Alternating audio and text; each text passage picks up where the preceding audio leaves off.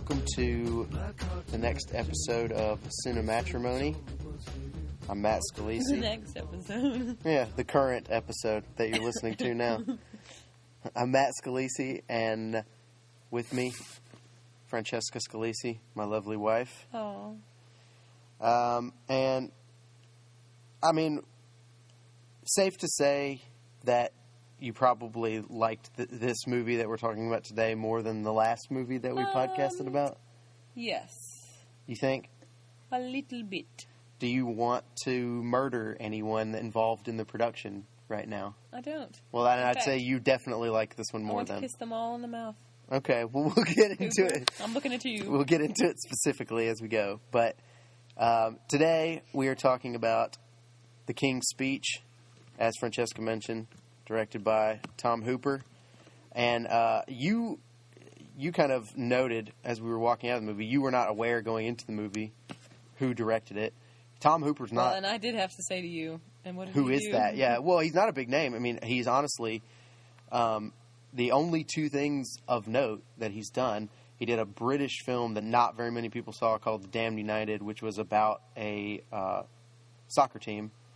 And it was pretty well reviewed for the most part. But really the thing he was probably most known for is that he did the HBO miniseries on John Adams, which you and I did watch. Indeed. And I thought was really, really well done. And I would say there's a lot of similarity between The King's Speech and John Adams in the way that, obviously, in every way. I mean, it's basically sort of going for the same thing. It's taking a sort of mythicized, probably great figure in history, and it's very much humanizing him and sort of making him look. You know, it takes somebody that you sort of think of more as this abstract figure, and it's going, well, he was a real man. He had a lot of fears and hang-ups, and what I really, let's start off by talking about this, I guess.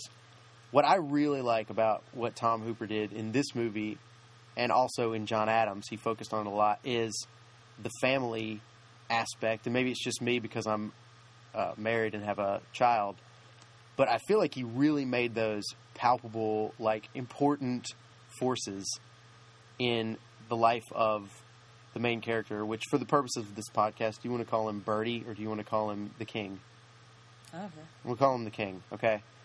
You know, I think a lot of movies, especially about famous people, they kind of brush off the kid thing. The kids are running around in the background. They might say, like, oh, yeah, well, we think about your son.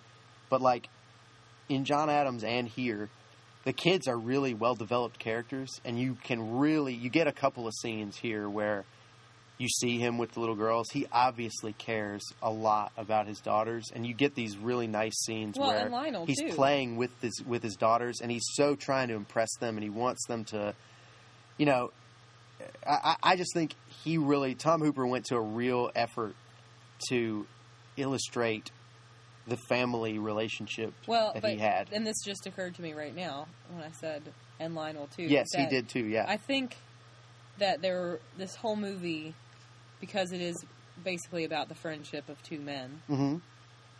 was serving, all of the sort of extra scenes were serving to illustrate how they're very similar. Sure. And they both, are family men, and they, both sort of didn't live up to their own expectations kind of thing. Like, there's this element of, that the king, up until kind of the very end, like, he was conflicted within himself of, like, he knew he could be a king, but he was so put upon by his family, as in his, father and brothers, who always told him he wasn't good enough, he wasn't smart enough. But, when they have their first, and really their only big falling out, Lionel points out to him, of course you've been thinking about this, because why else would you want to fix your stutter? Like, he kind of points out to him that he has to know that he's probably going to be king at some point. Mm-hmm. And he gets very upset about the thought of that, because he's such a conflicted man, having been told his whole life he's not good enough, but obviously knowing somewhere within himself that he's certainly better than his brother,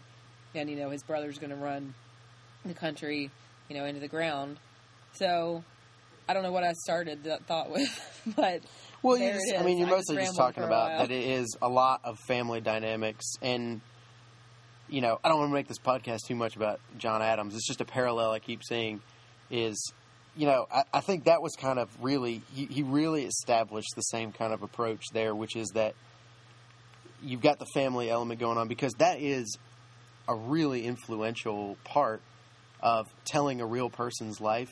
You can't really ever understand a great historical figure, I think, unless you understand the kind of family they came from and their upbringing. And they get into it a pretty good amount here, but I like that they didn't spend too much time talking about how he was clearly.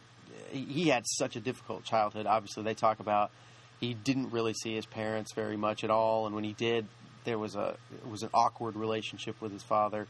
And I like also something that I saw as a parallel to some stuff we saw in John Adams a lot was he takes these very big iconic moments that these men have to go through in their lives, where everyone goes, oh yeah, that was the day that, and it's on film somewhere and there's pictures of it. But he goes, he sort of recognizes at some point this was an actual person living this moment, and it was probably very uncomfortable. It was probably not fun for them. And in this, in John Adams, the one that sticks out to me is there's a moment where he goes to meet the king. He goes to meet, actually, a character mentioned in this movie, King George III. And it's this very awkward meeting, and it's a historic moment, but it's a very socially awkward moment between two people who kind of don't know what to say to each other. And here, to me, that moment that he was sort of trying to do that is I guess it's called is it the accession or the ascension? I don't think I read it correctly. I have no the idea. Accession ceremony, where basically it's where he's being sworn in under the Church of England into the job. Not the thing at the church where he has to speak, but the moment where it's just him in his kind of full military looking stuff. Mm-hmm. And he's walking all through the building, through these rooms, and it looks not fun. It looks like it's very nerve-wracking for him. And obviously, I think he goes in there and clams up, and later it's inferred that he did not do well in that sort of setting. But I really like that approach to telling a historical story where there are these big figures involved, that it's like breaking it down to the psychology of the person and not making it look like a big heroic inhuman person. It's all the more impressive that it was a guy that's just like us who was having to go through all this. Well, and I was thinking to myself, what makes a movie like this so affecting?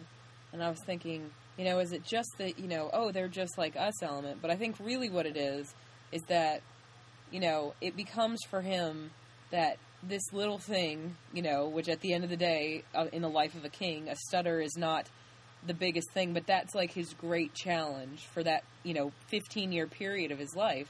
And it sort of validates all of the things that we struggle with, that yes, it's not a world war, but, you struggle with something within yourself, and it takes on such importance, and it affects every little part of your life. And that sort of, I'm like, that's really what you respond to as a viewer. That's where the catharsis comes in, is that you go, like, even this, man who went on to be kind of a, beloved ruler, I'm assuming. I don't know anything about. Yeah, he did. No, look. I mean, he led them through a war. He did okay, but he did do, he was important. The stutter was important because I'm just saying, like, he was in the terms voice of his people. What history books write, is, he led his country through this world war and, whatever. And what this movie allows us to see is that, he has, it's not even really demons. I mean, I guess you sort of discover that the stutter is based on having been kind of tormented and tortured as a kid. But, in his day-to-day life and his, adult life that is, with a loving wife and children, he still struggles with this thing that was really just a byproduct of his, unhappy childhood. Mm-hmm. And it gives gravitas and, it validates us as as people struggling with everyday things to go like, you know, it's okay, it is important. It's not a world war, but it is important to you, and that makes it important. Thank you. Yeah, and again, something that we saw a lot in John Adams too. It was the stuff that got equal time to like the Revolutionary War. Well, was no, like John his Adams kids, basically his avoided kids getting married, and whether or not he liked the people that his kids were marrying and stuff like that. Well, no, John Adams very much the structure of that was that what was filmed, what was shown on screen was the stuff in between the stuff that we all right? know. Yeah, right. And that was sort of what made that noteworthy. But you need to stop talking about John Adams. We're like 2 of 4 people who saw it. I know. I'm just trying to, King's Speech, on the other hand, was. Should we discuss? Oh my gosh! By the way, I mean, look, if our theater was any indication, and actually a friend of ours, Ruth Scallon, posted on Facebook when I mentioned that we were going to see this, that she tried to go see it and it was sold out too. And I don't know where she was trying to see it, but it's our screening in Vestavia Hills, Alabama, on a Sunday afternoon, 2:00. If it wasn't sold out, it was on the 7/8 edge. full. Oh, at least, yeah. I mean, look, there were not any empty seats other than that front section. Incidentally, I meant to say to you, when I mentioned earlier, before the movie, that I was going to get popcorn, you snarkily said, I don't have to eat something to watch a movie. And I would like you to know that I waited in a 10-minute deep line full of people who had to eat something to watch a movie. We're all going to be late, so I'm not the only person who likes to eat popcorn in a movie. Did we just start talking about that on a podcast? Yeah, we did, Matt. Eating popcorn at a movie? Yeah, because you were acting like I was a maniac for, like, I need the popcorn for the full movie-going experience. I know, well... Nobody else was getting out of line either. Everybody needed their popcorn. So, there. They've got you where they want you then, the theater people. Oh, shut up. So, yeah, I mean, I'm not surprised that in the neighborhood where we saw the movie...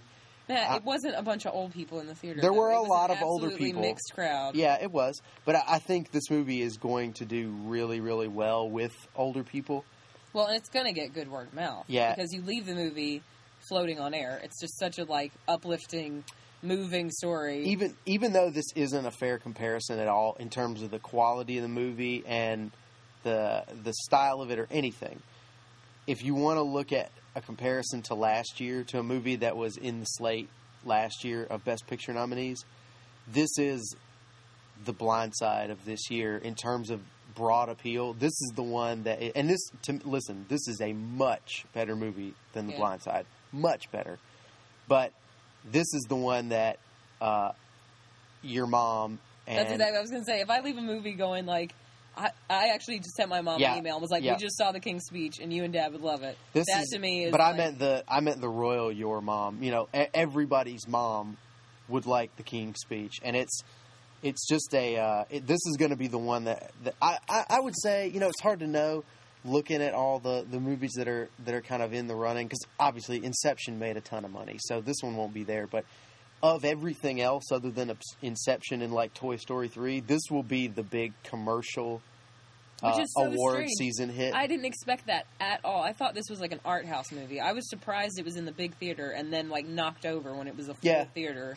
Like I had no idea. I thought this was like under the radar. I thought you and I knew it because we read Entertainment Weekly. And funny, I had no idea this many people were going to see. Funny enough, that really Colin Firth is probably the biggest star in it. And he's not a big American star. I mean, he can't. Oh no! He doesn't like open blockbusters or anything. So he did it this weekend. I'll be interested to see what the numbers look like for this, and whether we were just maybe week is higher than the first week. An aberration as far as we go for our theater. But it was,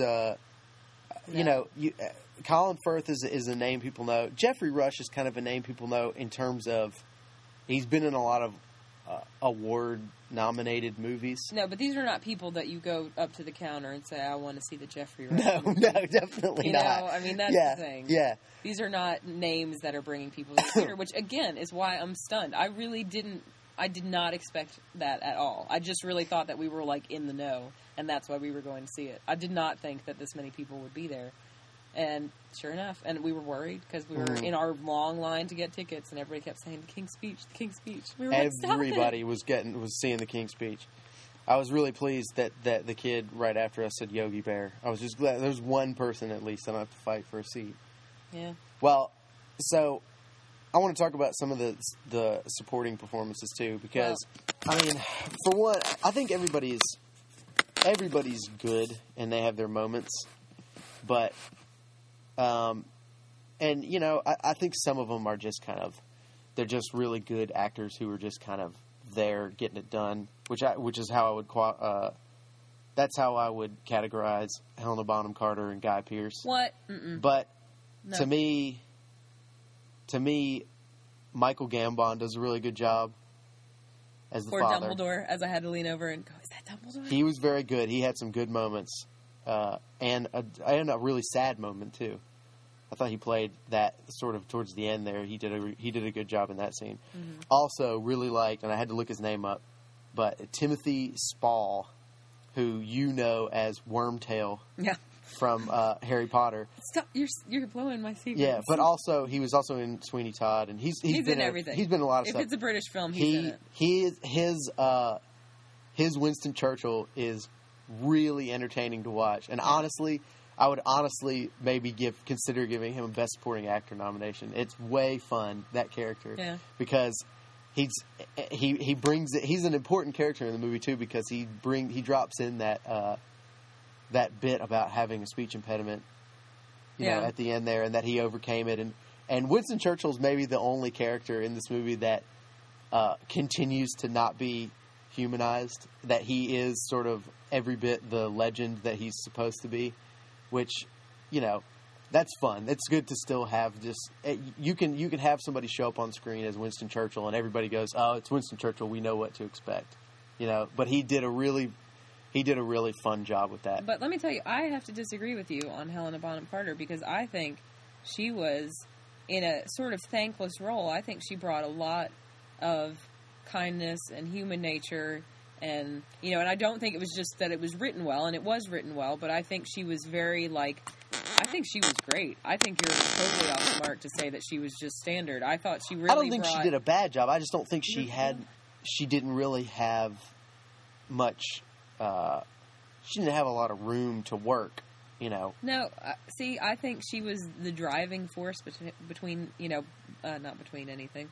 She was she's the one who was kind of quietly pushing him. She was, as much as you hate to say it, but it was the, 20s and 30s. She was the woman behind the man, and she was the one who was giving him strength and comforting him and encouraging him. And actually, again, in the parallels that we see between the king and Lionel, they both have these wives who are quietly, urging them to do the right thing. Right. And Lionel's wife, was like, you need to go apologize, and she kind of, I really liked that relationship too, that they really didn't mince words, and they were clearly, fond of each other, but, they also respected each other as equals, which here again, you got to see in the King's marriage, that they really respected each other and responded to each other and cared for each other, and I think they added, she was just a very nice, bit of warmth and kind of humor too, they made her kind of very wry with the W, personality when she met Lionel's wife and, when she met Lionel for the first time. I think she was great. I think I think she did a lot with what she was given, and, she was definitely a supporting character, but I think every moment between she and the king was very, very affectionate and very loving and really, was quite lovely. I'm not saying she did anything wrong. I'm just saying she didn't get to have her Oscar clip in this movie. There is no... she's not going to get a Best Supporting Actress nomination because she didn't get the material to give her a big showy moment like that. And I didn't think Guy Pearce really did either, because although, I guess Guy Pearce maybe, his moment in the movie is probably, when when his father dies, which is the moment that he has become the king, and people in the room start kissing his hand, and he loses it. Wasn't the minute that he was actually pretending? Because then when he goes what was that about? I didn't understand that scene, because he grabs his mother and starts weeping, and then when oh no, he wasn't pretending. Birdie goes after him. He was like, "What was all that about?" And he's totally like fine and together. I think he was for some reason doing a show. No, he had to pull it back together. No, he definitely lost it. It was supposed to be sincere, and I think it was because I think when he gets to the top of the stairs, he's composed himself. But the problem is he did not want the job because it meant that his fate had been chosen for him, and this was not a guy who wanted his. He was wanting to go live his own life and do his own thing, and he was not thinking about the future. And I think he didn't like. I mean, I think it was just sort of it had all hit him because he wasn't. That was the whole point of him, was he wasn't planning for being the king. The way he was living his life was not showing foresight for when he was going to have to be the king, because he wasn't going to be able to marry her. And we never confirmed that, by the way. But I think you can totally get divorced if you're the king. No, but I think ultimately... No, but see, I think what they were saying was... You can't marry a divorced woman? But I think that when they reiterated it, I think what they were saying was that as the head of the church, you can't marry a divorced person. So, like, maybe you can get a divorce, but you can't, knowing that you're the head of the Church of England, you can't marry a divorced person. You can't marry a former... So that was a taboo. Or something. Because I don't know. Because the whole point of the Church of England was so that Henry VIII could get a divorce. Right. So I don't know if that's what the implication was just that you can't, once you are the head, you can't be, like, getting together with somebody who's divorced. I don't really know. Yeah. I didn't know a lot about that story, and I honestly... Because the way it's sort of the little bits and pieces I'd heard over my life, by the way, about King Edward, was that it was this romantic story that he had abdicated the throne so that he could be with the woman he loved. And I guess part of what's happening in the movie is they're trying to tell that story when he makes his speech too. Is I can't be the king and be with the woman that I love. And obviously, this movie would tell you the story is a little bit different, that it's basically a matter of sort of public decency and shaming the family and all that kind of stuff. So I really was not aware it was that scandalous. About anything. That's the good thing about me and knowing nothing about history, is that, like, this was all news to me. I mean, you didn't know what was going to happen. Like, I didn't know. I mean, I assumed he was going to get rid of the stutter, but that's as far as my knowledge went on the topic. I mean, you knew that the Germans weren't going to win the war. Yes, I did have that going for me, but beyond that, I have very, very, very little knowledge of history. I'll say it right here. So, I mean, but there is some fun in that, because, again, like, things that you were, like, probably waiting for to happen, I was like, what? That's happening now? Oh. Wide-eyed and wondered. That was, that was a really interesting parallel, too, they bring up at the end, and they didn't really explore it that much, but the idea that there's this guy on the other side, which is sort of raising the stakes again, that the guy on the other side of the war that's about to happen is a hugely dynamic speaker, and they're watching that film of him going off in the speech. It makes it even more. Says, what is he saying, Daddy? Right? Yeah. I don't know, but he's saying it really well. Saying it very well. Yeah. Yeah. I mean, that's the communication point. Was important, and that's how a big part of how Hitler got where he was anyway, was that dude could make a speech, man. He could show up and blow people away. Well, exactly. And, I mean, that is, just another theme in this, which, is underlined by his dad before he rips him a new one, saying, like, you have to be a movie star now. He was saying it's ridiculous, but that's what it is. You have to be, you can't just live your life behind closed doors now that there's radio and television. Like, you have to have a front, and it's part of your job now, and you have to learn to do it. So... Yeah, and obviously that was sort of emphasized at the very beginning. The opening shot of the movie is a close-up of a radio microphone. Because that's sort of, that's the whole reason why it's even an issue with him, is because of the invention of radio. Well, and like his wife says, I didn't know if I wanted to live the life in front of everybody, but then I thought, oh, you've got such a lovely stutter, no one will ever bother us. Right, yeah. And let me bring this one thing up, because this is the only other sort of issue I want to hear your opinion on. This movie is rated R.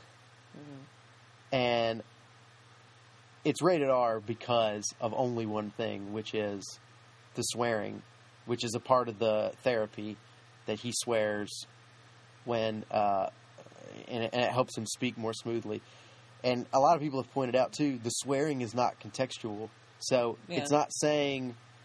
the F word is not talking about anything specific. It's not talking about an action or anything. He's just yelling it to yell it. It's an expletive. So, since obviously you have strong opinions, you're a mother now, you can think about a movie when you're watching it to go, at what point would I let my child watch this movie? Oh, I'd let a 10-year-old watch this movie, honestly. Would you really? Yeah. There's nothing offensive in it. I mean, I would, obviously you'd have to say to your kid, these are words we don't say, but by that point they would know it. They know the words, and, I mean, really, you say my kid, and that's true, she is a measure, but really, again, it's my parents. If I could say to my parents in good conscience, you will enjoy this movie, then I think it's okay for pretty much everybody, Well, yeah, they wouldn't be offended, but I think the kid thing comes in because I think this is a movie that a lot of people were upset with that rating because they said, I actually would maybe want my kids to see this movie because it's, especially if you're talking about a kid who has confidence problems, which a lot of kids, like you say, like a 10-year-old, still are dealing with stuff like that this is about, because really what he overcomes in the end is this lack of confidence in himself. And it's an inspiring movie. It's kind of it's kind of in the vein of Seabiscuit from a few years ago. It's a movie that I really do think there's really nothing, like you said, you can tell offensive. You can tell a kid. I would tell anyone. Yeah. You can go see this movie. I mean, I only say 10 because younger than that, you just might not be interested in a historical drama. But 10 or 11, when a kid can sit through a movie and be interested in it. There's nothing offensive in this movie. That scene isn't remotely offensive. Because random expletives aren't offensive. He sort of is also making the point that this guy obviously has a temper that he gets, he kind of flies off the handle quickly and easily. And he's making the point of, when you're yelling at someone, you don't have a stutter. That is to me like a non-issue. And I mean, and I don't even, I would kind of hate it if they had dumbed it down to get a PG-13 too, though. Because they weren't gonna, yeah. It's such a nice movie, and it's a great movie because it's heartwarming and it's moving, but it is also, there's moments of levity in it. Like, it's just, in my old age and in my, when I used to go see movies every week, sure, I'll go see, the deep, dark ones, and I'll go see Blue Valentine, as we've discussed. I'm not really interested in seeing a movie that I know will be depressing.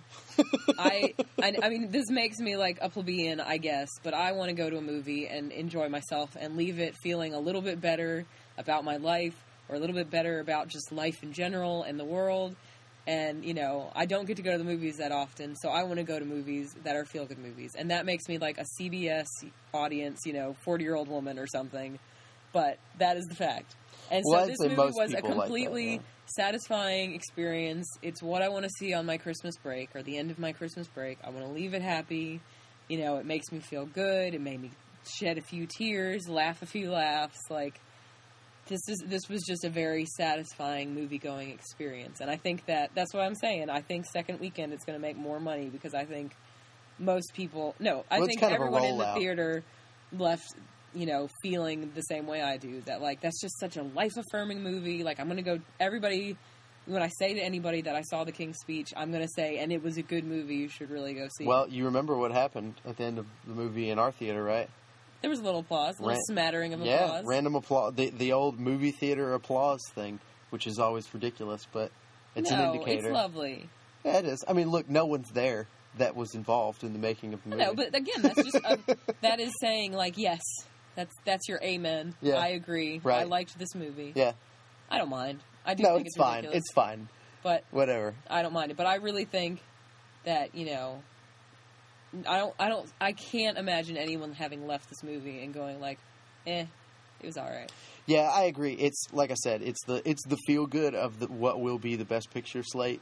this year, and that's going to make it do well because there are people who want a movie to root for at the Oscars, and this is the one Well, I and think to me, the mainstream people will root for. As we kind of discussed when we were discussing Oscar stuff last year, like there's a certain type of movie that to me feels like an Oscar movie, and this feels like like you want it to win Best Picture. Yeah, this is deserving. Yeah, and I like the District 9s, and I guess I appreciate where the avatars come from, but there's a certain like gravitas, human spirit that you want in a movie that's going to win. Which is why when like Chicago wins, you're like, what? Like that won the Best Picture? This doesn't feel like a Best Picture, and this feels like a Best Picture to me. This isn't like. This is like in the Amadeus category. This is in like the, it's better than A Beautiful Mind, but it's that kind of movie. It's the movie. It's a human story. Yeah. That's what I like to see recognized at the Oscars. Which I didn't mean to bring it into that. I'm just that's saying. fine. Look, we go where we go with these things. Oh, except for if we go to popcorn, we get yelled at. So, speaking of life affirming. Popcorn is life affirming. It is, sir. Yeah. It certainly is. And I did wait in that long line, and I still only came in at the end of the Blue Valentine thingy. Just in time trailer. To see me wiping away a tear. Wiping tears away from the trailer. Crying like a little girl in a dress.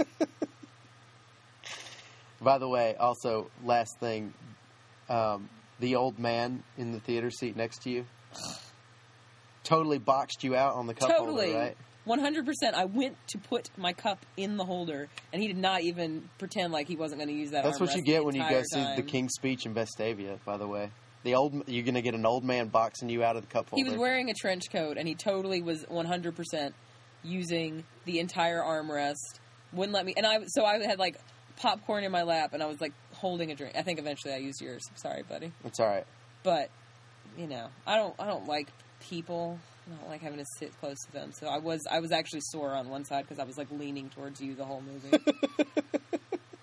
To not be near the gross. I couldn't rude help old man. it. He was using 20% of my area with his arm and trench coat. Guy. So I didn't want to hug everybody after the movie. Didn't want to hug him. All right. Well, thank you for podcasting with me as usual. My pleasure, sir. And by the way, if you ever want to listen to any of our previous Cinematrimony podcasts, you can find them at filmnerds.com. Oh. Or you can find them on iTunes. If you go to just go to iTunes and search for Film Nerds, and you can subscribe to our podcast, and you can find the last several episodes we've done. Thank you, Matt. That's helpful information. I will do it tonight. All right, then. Okay, then. All right. Thank you, Francesca. You're welcome, Matt. Bye. Bye.